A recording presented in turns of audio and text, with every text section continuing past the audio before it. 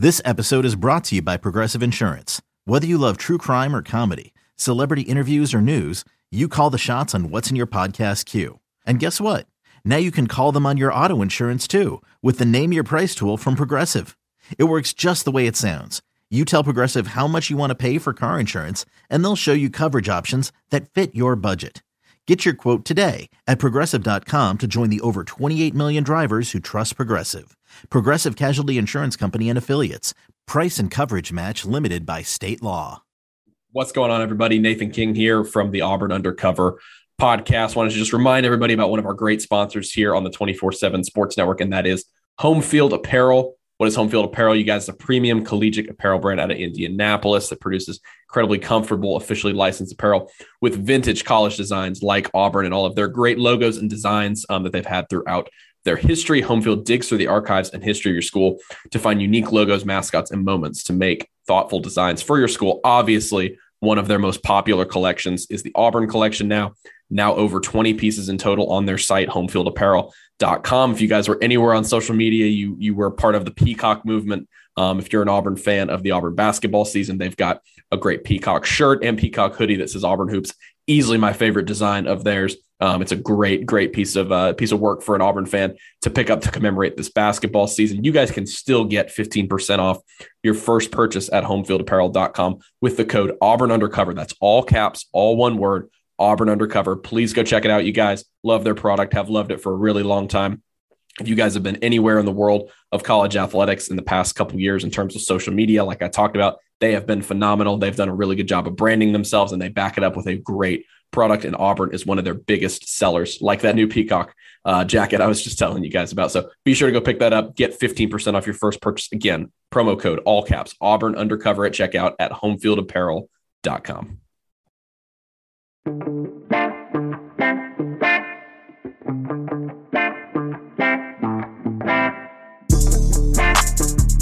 Welcome back, everybody. Another edition here of the Auburn Undercover podcast on the 24/7 Sports Network. My name is Nathan King. It is our Roundtable edition of the show. SEC opener edition. We have reached SEC competition after Auburn's first 3 games of the season, obviously against non-conference opponents, and it is no surprise. It is not a shocker to anybody that the Tigers will be looking for a big bounce-back effort this weekend.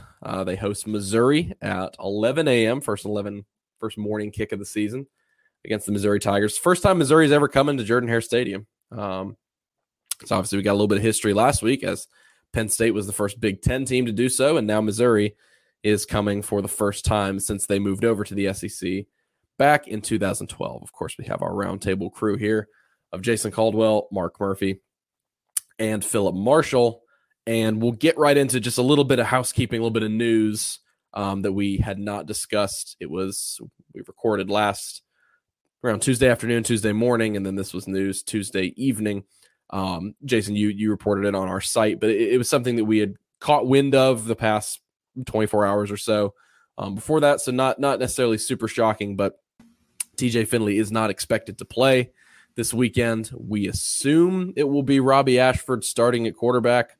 But you know, I don't think many people reacted, super harshly to this news, just because I don't think you've seen, in terms of just production for the offense overall, it's not like there's been a huge drop off with Robbie Ashford. So I think people, expected that maybe if Finley was healthy, maybe they'd try to roll with this at some point anyway. So it's not like this is a massive detriment to the offense. Certainly Finley ran the passing game better all through the preseason. He's probably your better passer. I think he's definitely your better passer between the two of them, but we assume it's going to be Robbie starting, and after that, it might get crazy in terms of the quarterback room this weekend.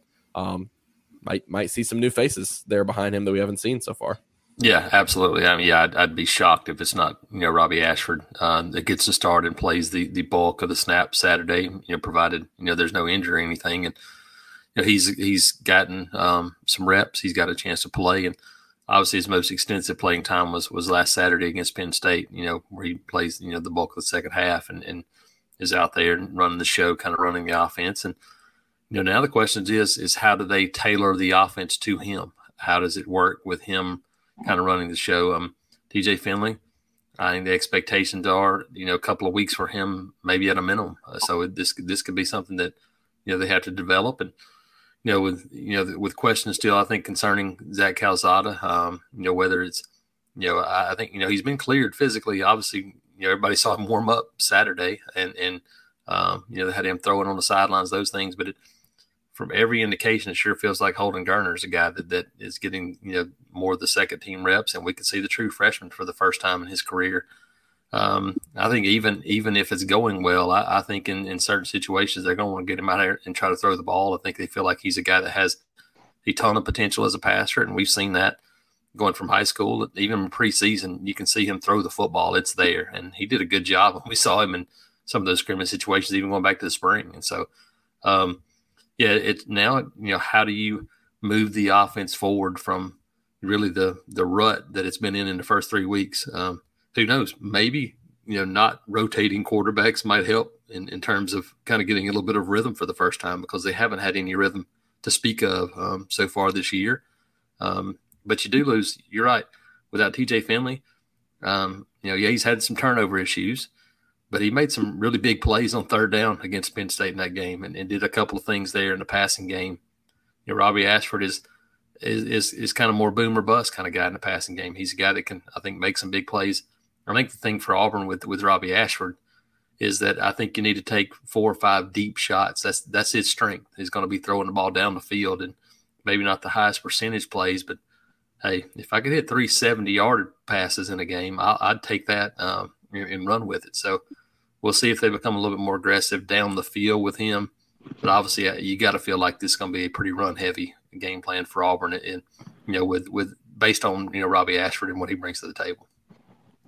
Yeah, I was gonna say if there was ever a conference opener to lean on your rushing attack, and in light of what happened against Penn State, I think Auburn might be itching to increase that production, increase usage overall. I mean, obviously we talked about it this week, but Tank Bigsby only had 9 carries against Penn State. Mark, we were talking before we started that you were watching some of that Missouri and Kansas State game back in week 2. Missouri couldn't do much to stop the run in that game, and that might be something where Auburn can kind of hang its hat on early and often. Get a guy like Ashford or whomever is playing quarterback, get them comfortable. Certainly, I'd be surprised if you see Tank Bigsby get only 9 carries again in a game like this. Auburn's probably going to want to lean on that and give its offensive lines, its pass protection that really struggled, give them some time to bounce back against a Missouri defense that, at least against the one decent team they've played, seem like they might be pretty susceptible to the run. Well, I think it's safe to assume that Tank Bigsby is well rested because he didn't get a lot of action last week. Same with Jarquez Hunter, who I thought had the best play of the game last week when he jumped over that guy, literally jumped over him to score a touchdown late in the game. And, I think these guys can be a really good 1-2 punch, but they need some help. And they need some help from the play calling. They need some help from the offensive line. And I'm curious to see if Jaleel Irvin, who was in the fourth quarter at center, if he's going to be the starter. He started against Houston in the ball game. I thought he did a solid job. And I was a little surprised, he wasn't the first option this season as the center.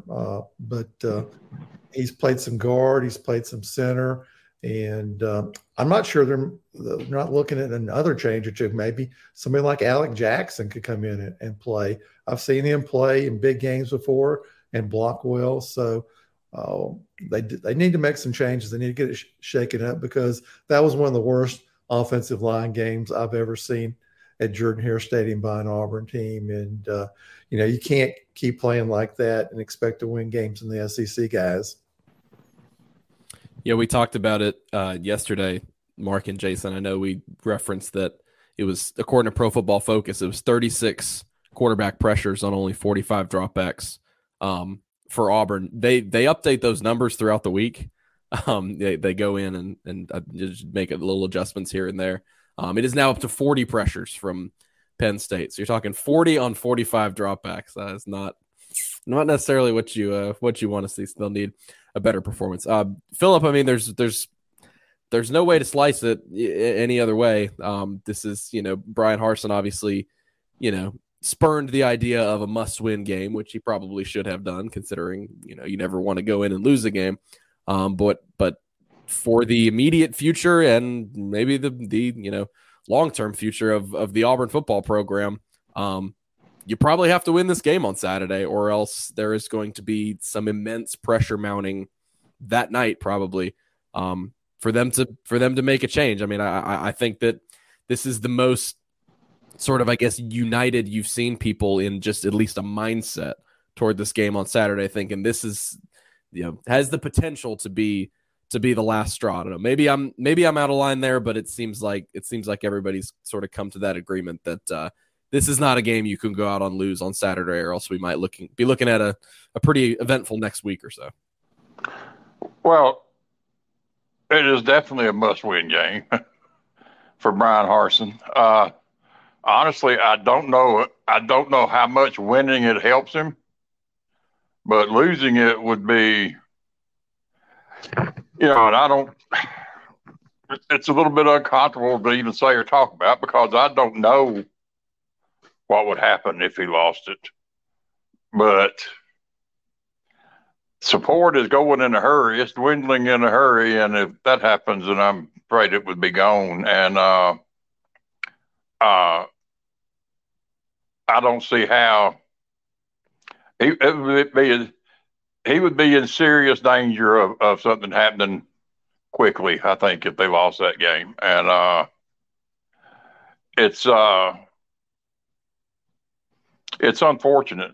The whole thing's unfortunate, but it is what it is. And that game last Saturday was just so bad. And then, really, if you look back at the San Jose State game, it was probably just about as bad. It was just against a team that wasn't good enough to win. And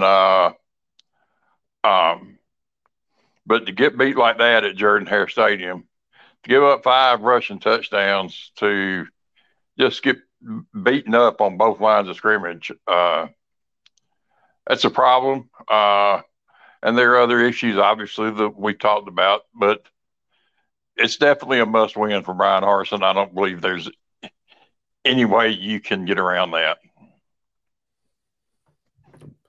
Well, obviously they've got to go out there and get it done. Missouri is sort of toward the lower tier of teams in the SEC, at least through the first few games. Obviously that could change. It's a homecoming of sorts for Eli Drinkwitz. He was at Auburn for a couple years, obviously as a quality control guy under Gus Malzahn. He joked this week that in his first year on the college level, obviously he came as an Arkansas high school coach to be an off the field guy for Malzahn. His first year at the college level, he won a national title with Cam Newton in that offense.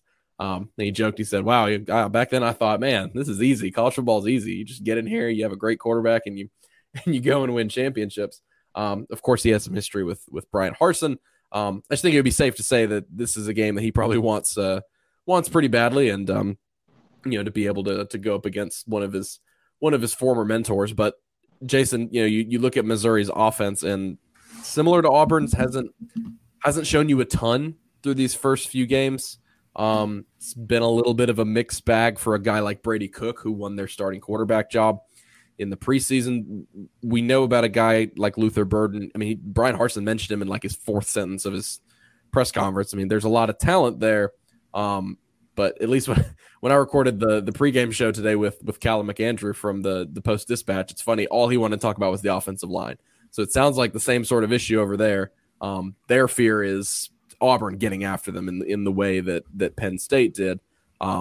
So again, the thinking would be that Auburn can have a bounce back performance here.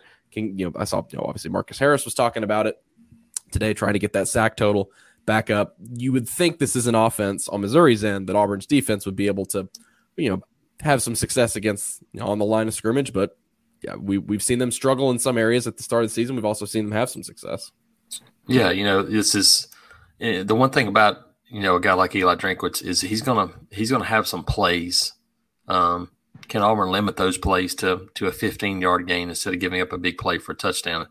You look in Brady Cook is 64% completion percentage, had a terrible start to the game against Kansas State, but you look and he was averaging about 200 yards passing the game, but he also averages 53 yards rushing. So this is a pretty athletic quarterback. It kind of reminds me a little bit. I wouldn't be surprised to see them do some similar things that San Jose State did, and do quick game, do some of those things. And you look, you're right. Luther Burden, it's been a little bit of everything. He has 10 catches for 78 yards and 1 touchdown. You go, well, that's not very good. But he has 7 carries for 40 yards and a touchdown. Has 4 punt returns for 111 yards, including a 78-yard touchdown. And so, he's a guy that does a little bit of everything. Dominic Lovett is a receiver that had a big game last week. He has 16 catches already in 3 games for 274 yards. The running game for them is the really interesting thing. Cody Schrader is a guy that transferred from Truman State, averages 4 yards a carry, 2 touchdowns, 48 yards a game. They have a guy, Nathaniel Pete, averages 38 yards a game. Another guy that averages 17, another guy 15, and then a quarterback with 53. So it's kind of a running back by committee group for this team. But, the offensive line, got a couple of veterans in there, but it's not an overwhelming group for Auburn to take on Saturday. And, I think it's just the big question for me, can this Auburn defense go out and create some negative plays and create a turnover or two? Because when your offense is struggling, you need to give them the ball in favorable, field position situations to, hey, give them a short field to try to score a touchdown. And so I think for this Auburn defense, you got to be more aggressive. I just think that the days of sitting back all day and waiting on something to happen defensively, these guys are too good. Everybody plays 7-on-7. All these guys do this. They can pitch and catch the football if you give them time. Auburn's got to take some of that away and create some pressure and try to create some negative plays. If you're sitting back all day and Missouri doesn't turn it over on Saturday, then it's going to be right there again going, man, do you have enough bullets to win that one on offense if you don't get some help? Yeah, Mark, we mentioned how Auburn obviously has to probably lean on the ground game first and foremost here. Number one, just because of their personnel, but number two, you're dealing with sort of a reeling offensive line and a change at quarterback. But Robbie Ashford's going to need some help in the passing game. He's going to have to make a few plays with his arm. It's similar to what we talked about. It's so funny when we talked about Penn State. We said, TJ Finley has to convert some 3rd and longs with his arm in order for them to chance. Well, he did exactly that. We just didn't account for the fact that they were going to turn the ball over 4 times. Again, Auburn should be more talented than Missouri on most fronts, but still feels like a game where, because of some of the issues they've had up front, Robbie Ashford's going to have to make some plays happen on 3rd downs, if not just a handful of them, to keep the drive going, keep the defense in a good position. But still, through the first few games, we saw Landon King make that great catch. We saw them go to Shed Jackson. We saw him go to Javarius Johnson. This is still a receiver rotation, and even a guy like John Samuel Shanker has struggled the past couple of weeks. He's had a lot of penalties. This is still a rotation in the passing game that has not, I think, reached its full depth like it wanted to in the preseason, because they have so many different guys. I think they're going to need a couple more playmakers to step up to help out a guy like Ashford, who it's pretty apparent, TJ Finley is the better passer between those two. I think Ashford has got a really nice arm. He throws a beautiful deep ball. He can throw the deep outs, but he's not consistent throwing the football, and he does not have a good feel and touch for throwing short passes. And that's the number one thing that stands out to me about him as a passer. And, something we talked about previously is the guy just did not play a lot of football in high school because, number one, he was hurt part of the time. And number two, he divided his time with baseball because he was a really good baseball prospect. And even when he was at Oregon, he spent part of his time playing baseball and did not get in a football game. So things like him throwing to a receiver who was basically open, but not notice that he needed to lob the ball over the underneath coverage. I mean, that's something he's got to get better at. And we'll see how much he's learned from his fairly extensive playing time last week. And maybe that'll help him play better this week. But you're right, Nathan. The receivers need to be consistent and step up. Auburn needs to get the ball to guys who can be playmakers. Javarius Johnson, certainly. After Landon King made that catch, I kept waiting for him to throw the ball to him again last Saturday. And it was a puzzle. It was a puzzle why he hadn't played much earlier. It was a puzzle why they didn't throw it to him more on Saturday.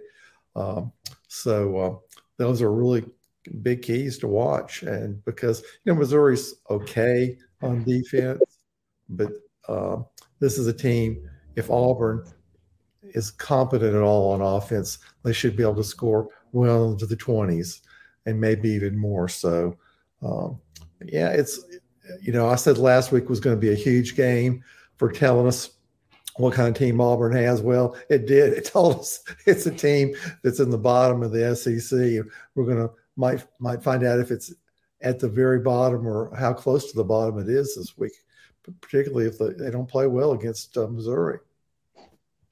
Yeah, I think they keep the turnovers down, and again, we said this last week that if Auburn was able to do some of these things competently, that they could get in the 20s and have a good chance to beat a team like Penn State, and then it ended up that wasn't going to be the case, because even without the turnovers, Penn State would have been in the 30s, and we didn't know how much Auburn was going to struggle in the second half offensively, and obviously those turnovers just sort of tanked everything. Philip, we'll start with you in terms of your prediction for the game, or just how you kind of see things playing out. You're welcome to drop your score prediction or your game prediction. Well, there's been on Thursday anyway. There's been a lot of talk about the offensive woes and the offensive line, and those things are rightly so. But the most surprising thing to me, and again, it didn't just start Saturday, has been that the defense has not been nearly as strong as I expected it to be. They don't seem to be getting a lot done on the interior of the defensive line. And the result is like Derek Hall got double teamed all night by Penn State, or the second half. And there's just not much he can do about that. And the defensive backs, they did a better. They obviously had worked on stopping the slants last week. They did better at that, but they didn't get a whole lot of them. And the secondary's got guys back there that ought to be really good players, and it's just been average or less so far. There's no part of the defense I can look at and say, boy, that position is good. They just haven't played that way. And I didn't expect that. I expected the run game to be better. I mean, they rushed for over 200 yards against Penn State last season with essentially the same offensive line that was out there last Saturday. And I'll never understand when really the only real proven impact player they have on offense is Tank Bigsby. And to not use him, that's just kind of, it's hard for me to understand, but what do I know? Anyway, Auburn's going to have to show me now that they can beat an SEC team. And I picked Missouri. I think it was 27-21. Hey, it's Kaylee Cuoco for Priceline. Ready to go to your happy place for a happy price? Well, why didn't you say so? Just download the Priceline app right now and save up to 60% on hotels. So whether it's Cousin Kevin's Kazoo Concert in Kansas City, go Kevin, or Becky's Bachelorette Bash in Bermuda, you never have to miss a trip ever again. So download the Priceline app today. Your savings are waiting. Go to your happy place for a happy price. Go to your happy price, Priceline. Mother's Day is around the corner. Find the perfect gift for the mom in your life with a stunning piece of jewelry from Blue Nile. From timeless pearls to dazzling gemstones, Blue Nile has something she'll adore. Need it fast? Most items can ship overnight. Plus, enjoy guaranteed free shipping and returns. Don't miss our special Mother's Day deals. Save big on the season's most beautiful trends. For a limited time, get up to 50% off by going to BlueNile.com. That's BlueNile.com. Yeah, we're in that process now where it's still this is a show me team right now. They need to show a lot this weekend in terms of their ability to bounce back. Obviously, in a perfect world, you would have no turnovers, them going out and winning by a few scores. But Jason, with what we've seen on both sides of the ball, I see this being a close game for them, even though it's at home against Missouri. Maybe not some couple months ago we would have expected, but at this current juncture, we could very well be wrong. But it seems like it might be a decently contested game. Is it good news or bad news that you both said show me again and they're playing Missouri? I don't know if that's good news or bad news, but it's true. So we've talked about both sides of the ball. Kicking game has still been solid, but there's nowhere else on this team where I look at this team going, they've improved over last year. And matter of fact, everywhere I look on this team, I say, look, they're not as good as they were last year, and that's an issue because you start going, where do you go then? What are the answers? We haven't seen a ton of depth on the defensive line that we had heard they were going to play and they were going to rotate these guys. We haven't seen that so far. They played 3 weeks, and I thought that group got wore down a little bit by Penn State at the end of that game. Missouri can go tempo. They can do some of those things. If they start having a little success doing that, then you could wear out a defensive line in a hurry that doesn't rotate very much. So there's some danger in this game. I still feel like Auburn can run the football. Will they? That remains to be seen. They gave up on it pretty early against Penn State, even when that game was a one-score game, because Penn State said, hey, we're going to try to take it away. We're going to stack the line of scrimmage and do some of those things. Well, lo and behold, Blake Baker, Penn State's, Missouri's defensive coordinator is a protege of Manny Diaz, Penn State's defensive coordinator. I would assume that blueprint's going to be, pinned up and it was pretty quickly worked on Sunday that Auburn going to see a lot of the same things. But I think Mark mentioned it.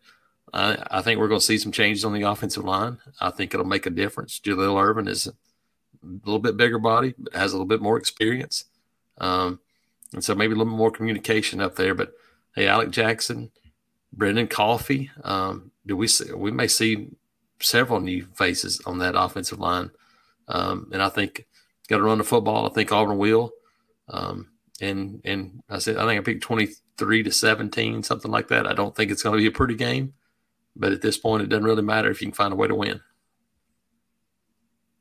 Yeah, I think again when we did the pregame show with Callum, he seemed to indicate that he thinks that they will follow that blueprint pretty closely of what Penn State was able to do on defense and bring a lot of pressure. And so Auburn has to be able to respond to that, or they're going to be in a really bad spot with a guy who hasn't gotten as many, whether it's Ashford or whether it's maybe Holden Gerner at some point. Neither of them are as experienced running the offense as TJ Finley is. So, Mark, you were higher than some of us in the offseason, I remember, on Missouri's chances in this game, or at least just to keep things competitive. Whenever we did the confidence ratings, all that kind of stuff, I think you were a little bit higher on Mizzou.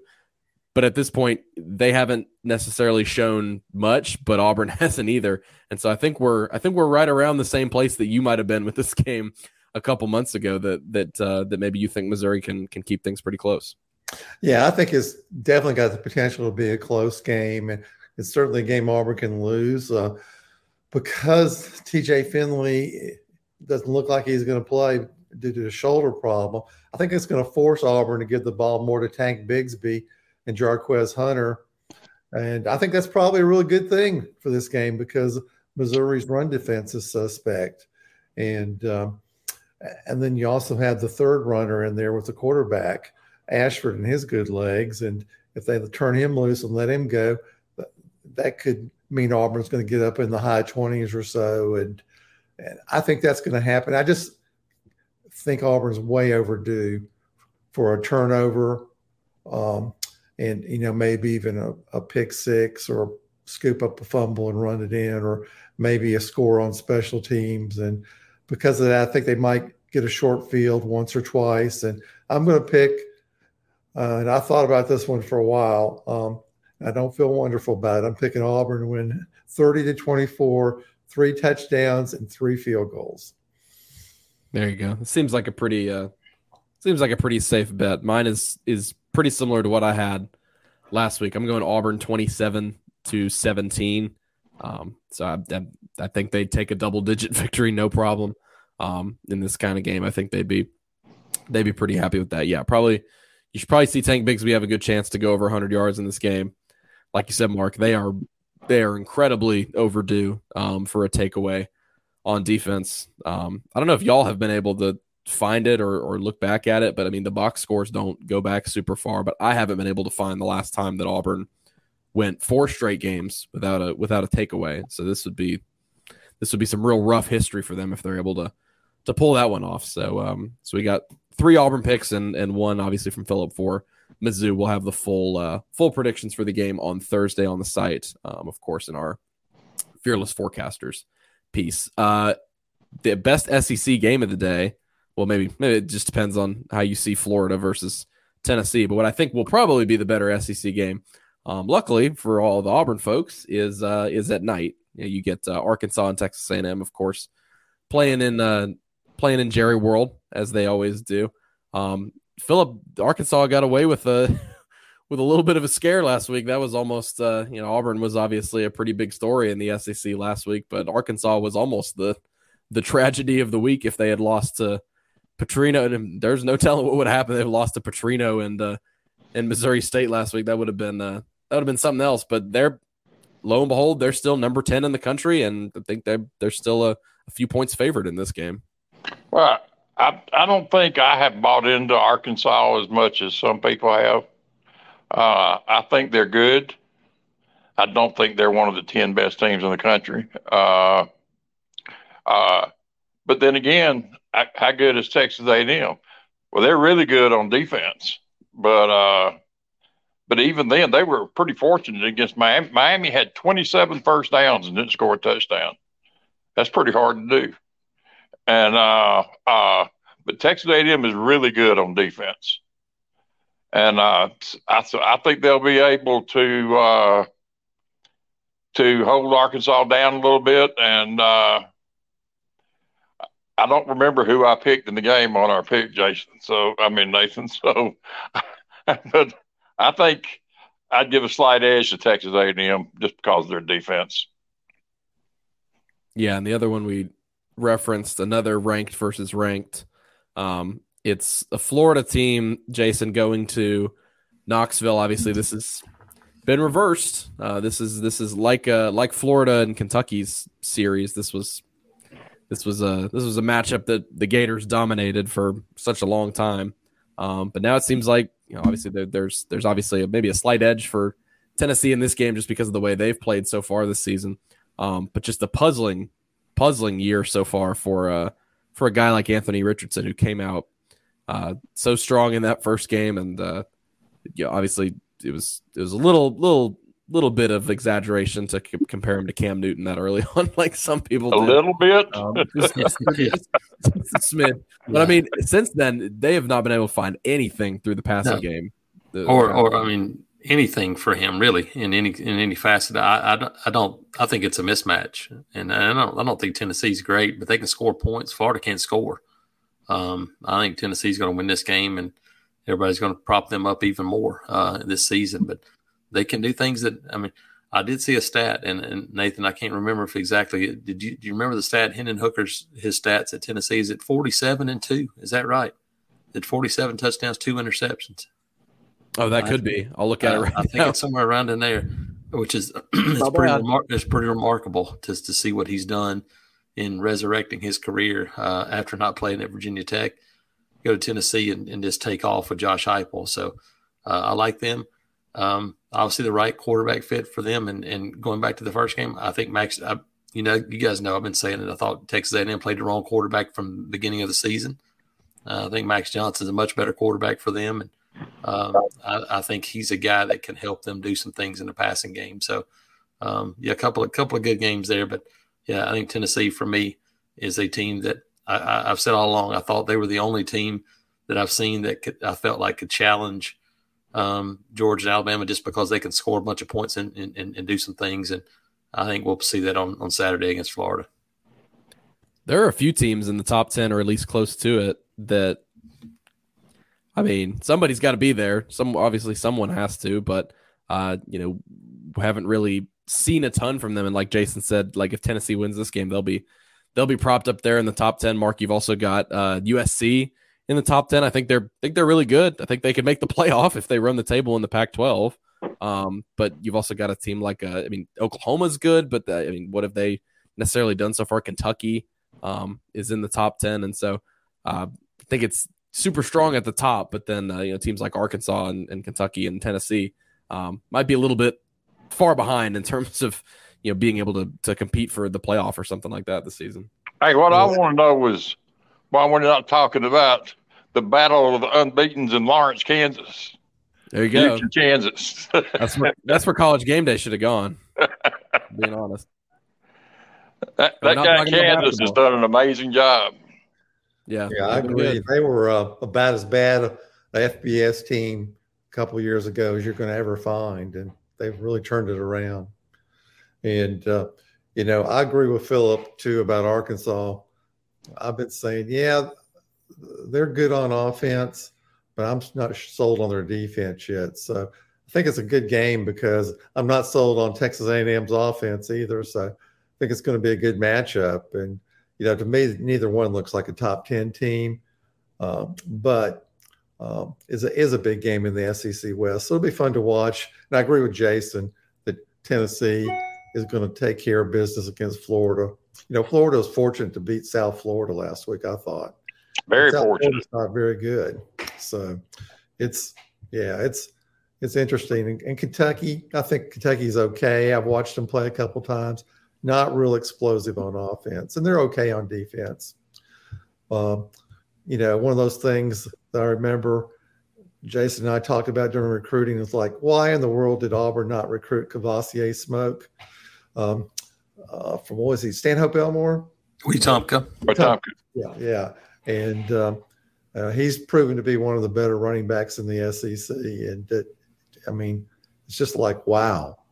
And, Auburn could certainly use every good football player he can get his hands on right now, guys. Yeah, I was going to mention another one. You just mentioned Duke and Kansas. The quarterback for Duke, Riley Leonard, a guy, Mark, that we watched in a basketball camp at Auburn. He's from Fairhope. I saw him play football for Fairhope, and former Auburn high coach Tim Carter. Really athletic kid, completing over 70% of his passes for Duke, and got them undefeated so far. Also has about 150 yards rushing and 6 or 7 total touchdowns. Supremely good athletic guy and a big kid, about 6'5", and that's a guy that you see a guy like that at Duke. He can change the fortunes of a program when you have a kid like that. And another guy that Auburn let get out of the state. Yeah, I remember watching him athletically dominate some really good basketball players at that camp, and I was going like, good grief, why is Auburn not recruiting this guy? But they just chose not to. It was, let's see, so it had been 2016.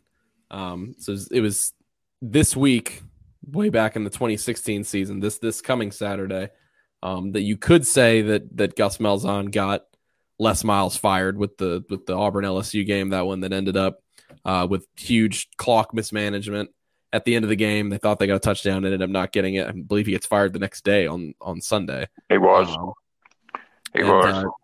And that was a guy that had 9 lives. He'd done it about 9 times and got away with it, and it finally cost him. I tell you what was amazing on that last play. Not only was it very clearly after time had run out, the entire left side of the offensive line was not set. None of them. And none of it got called. Yeah. I remember Deshaun Davis. During the play pointing, and he was a little late, whoever he was covering, because he put both arms up in the air once in a while. My point is that Gus Malzahn might be able to get somebody else fired again because they host Georgia Tech, and it seems like that's well, I think that's Georgia Tech. I think his days are seriously numbered. I think the Colorado coach's days are seriously numbered. It's tough business. Of course, you get paid a big buyout. I'll sign up. I'm ready. They can have it right now. They can fire me after the first game. I'm good. I'd be like Ed Orgeron. When do you want me to go? Which door you want me to go out of? Show me the door. Let's go. Yes, I mean, goodness, there gonna be a lot of midseason stuff in the coaching. Well, you just almost the days of waiting until the season's over, and unless there are real questions about what you're going to do, once it has been decided, then you just almost have to go ahead and pull the trigger because, I mean, National Signing Day happens so quickly after the end of the season. I mean, obviously you can't have a coach on board until the end of the season, but you can have him ready to get on board at the end of the season. And, and a lot of people don't, I think, understand how the process works. You can have him ready to get on board at the end of the season without ever talking to him personally. Because it just goes through how you talk to his agent talks to him, and then his agent talks to you, then his agent talks to him, and there you go. Plausible liability. Exactly, which is really kind of silly when you think about it, since everybody knows. But that's just the nature of the game. And I feel worse for the families and of guys that aren't on the coaching staff. I mean, the assistant coaches get paid a lot of money now too, and but lots of people who don't get paid a lot of money stand to lose their jobs when a coach gets fired, and that's the unfortunate part about it. But and they know that when they get into it too. And there's a lot more of them than there used to be. Yeah. Yep. There's an army of them. Correct. On Brian Harson's staff. They're coming and going all the time. Yeah, Florida. I counted Florida in their team photo. Oh, my goodness. People that weren't in a uniform, 140. There are 140 people that weren't in a uniform in Florida's team photo. That's more people than watched UCLA's last game. It is. Absolutely. More people that were in a Rose Bowl. It's a little different than it was a few years ago. Yeah, and it's ever changing. Yep. There's plenty of trickle down effect, and I mean, somebody said it to me recently. I mean, talking about Auburn. I mean, that's the second in terms of revenue trickle down from a state employee. That's the second biggest one. It's the second biggest one in Alabama. The biggest one is over in Tuscaloosa, and so it doesn't just affect the coaching staff. It affects so many other people, and so. But we're obviously talking about Auburn here, and we'll see if that ends up being the case. Certainly, if they lose to Missouri, we'll be back on here talking about something similar. But most of us picking Auburn to win this weekend. Philip went against the grain, and Philip, you're not alone, by the way. Christian is also in the same boat with his pick. I'll go ahead and spoil it for what's on the site. I always knew Christian was smart. Yeah, and his logic was the same. He was just like, I mean, I have no confidence in them beating an SEC team. I was like, fair. Well, see, my thing is, I'm not sure how good Penn State is. Yeah, I mean, kind of like we were talking about Arkansas, they're good, but I'm not sure they're anything special. Yeah, and to get beat up like that.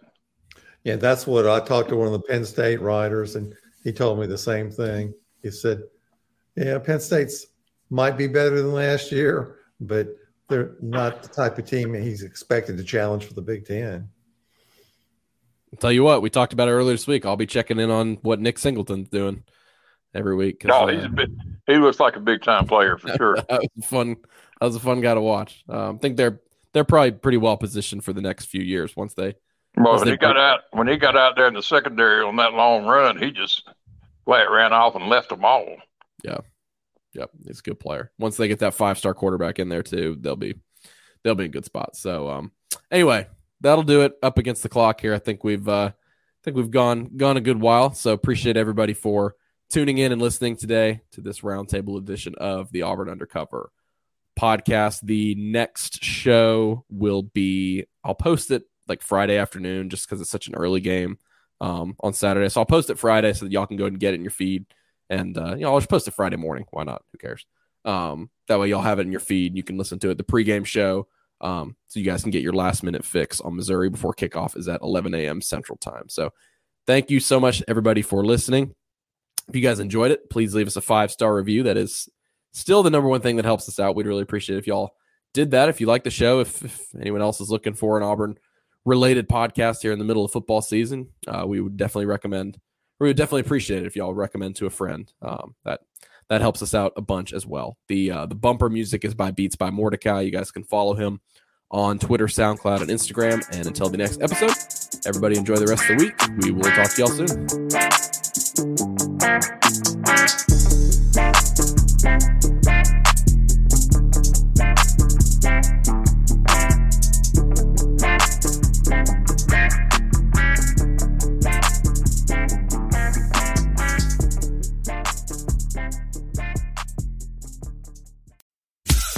Every sport has their big, juicy controversy. Boxing has the Mike Tyson ear bite. Cycling has Lance Armstrong.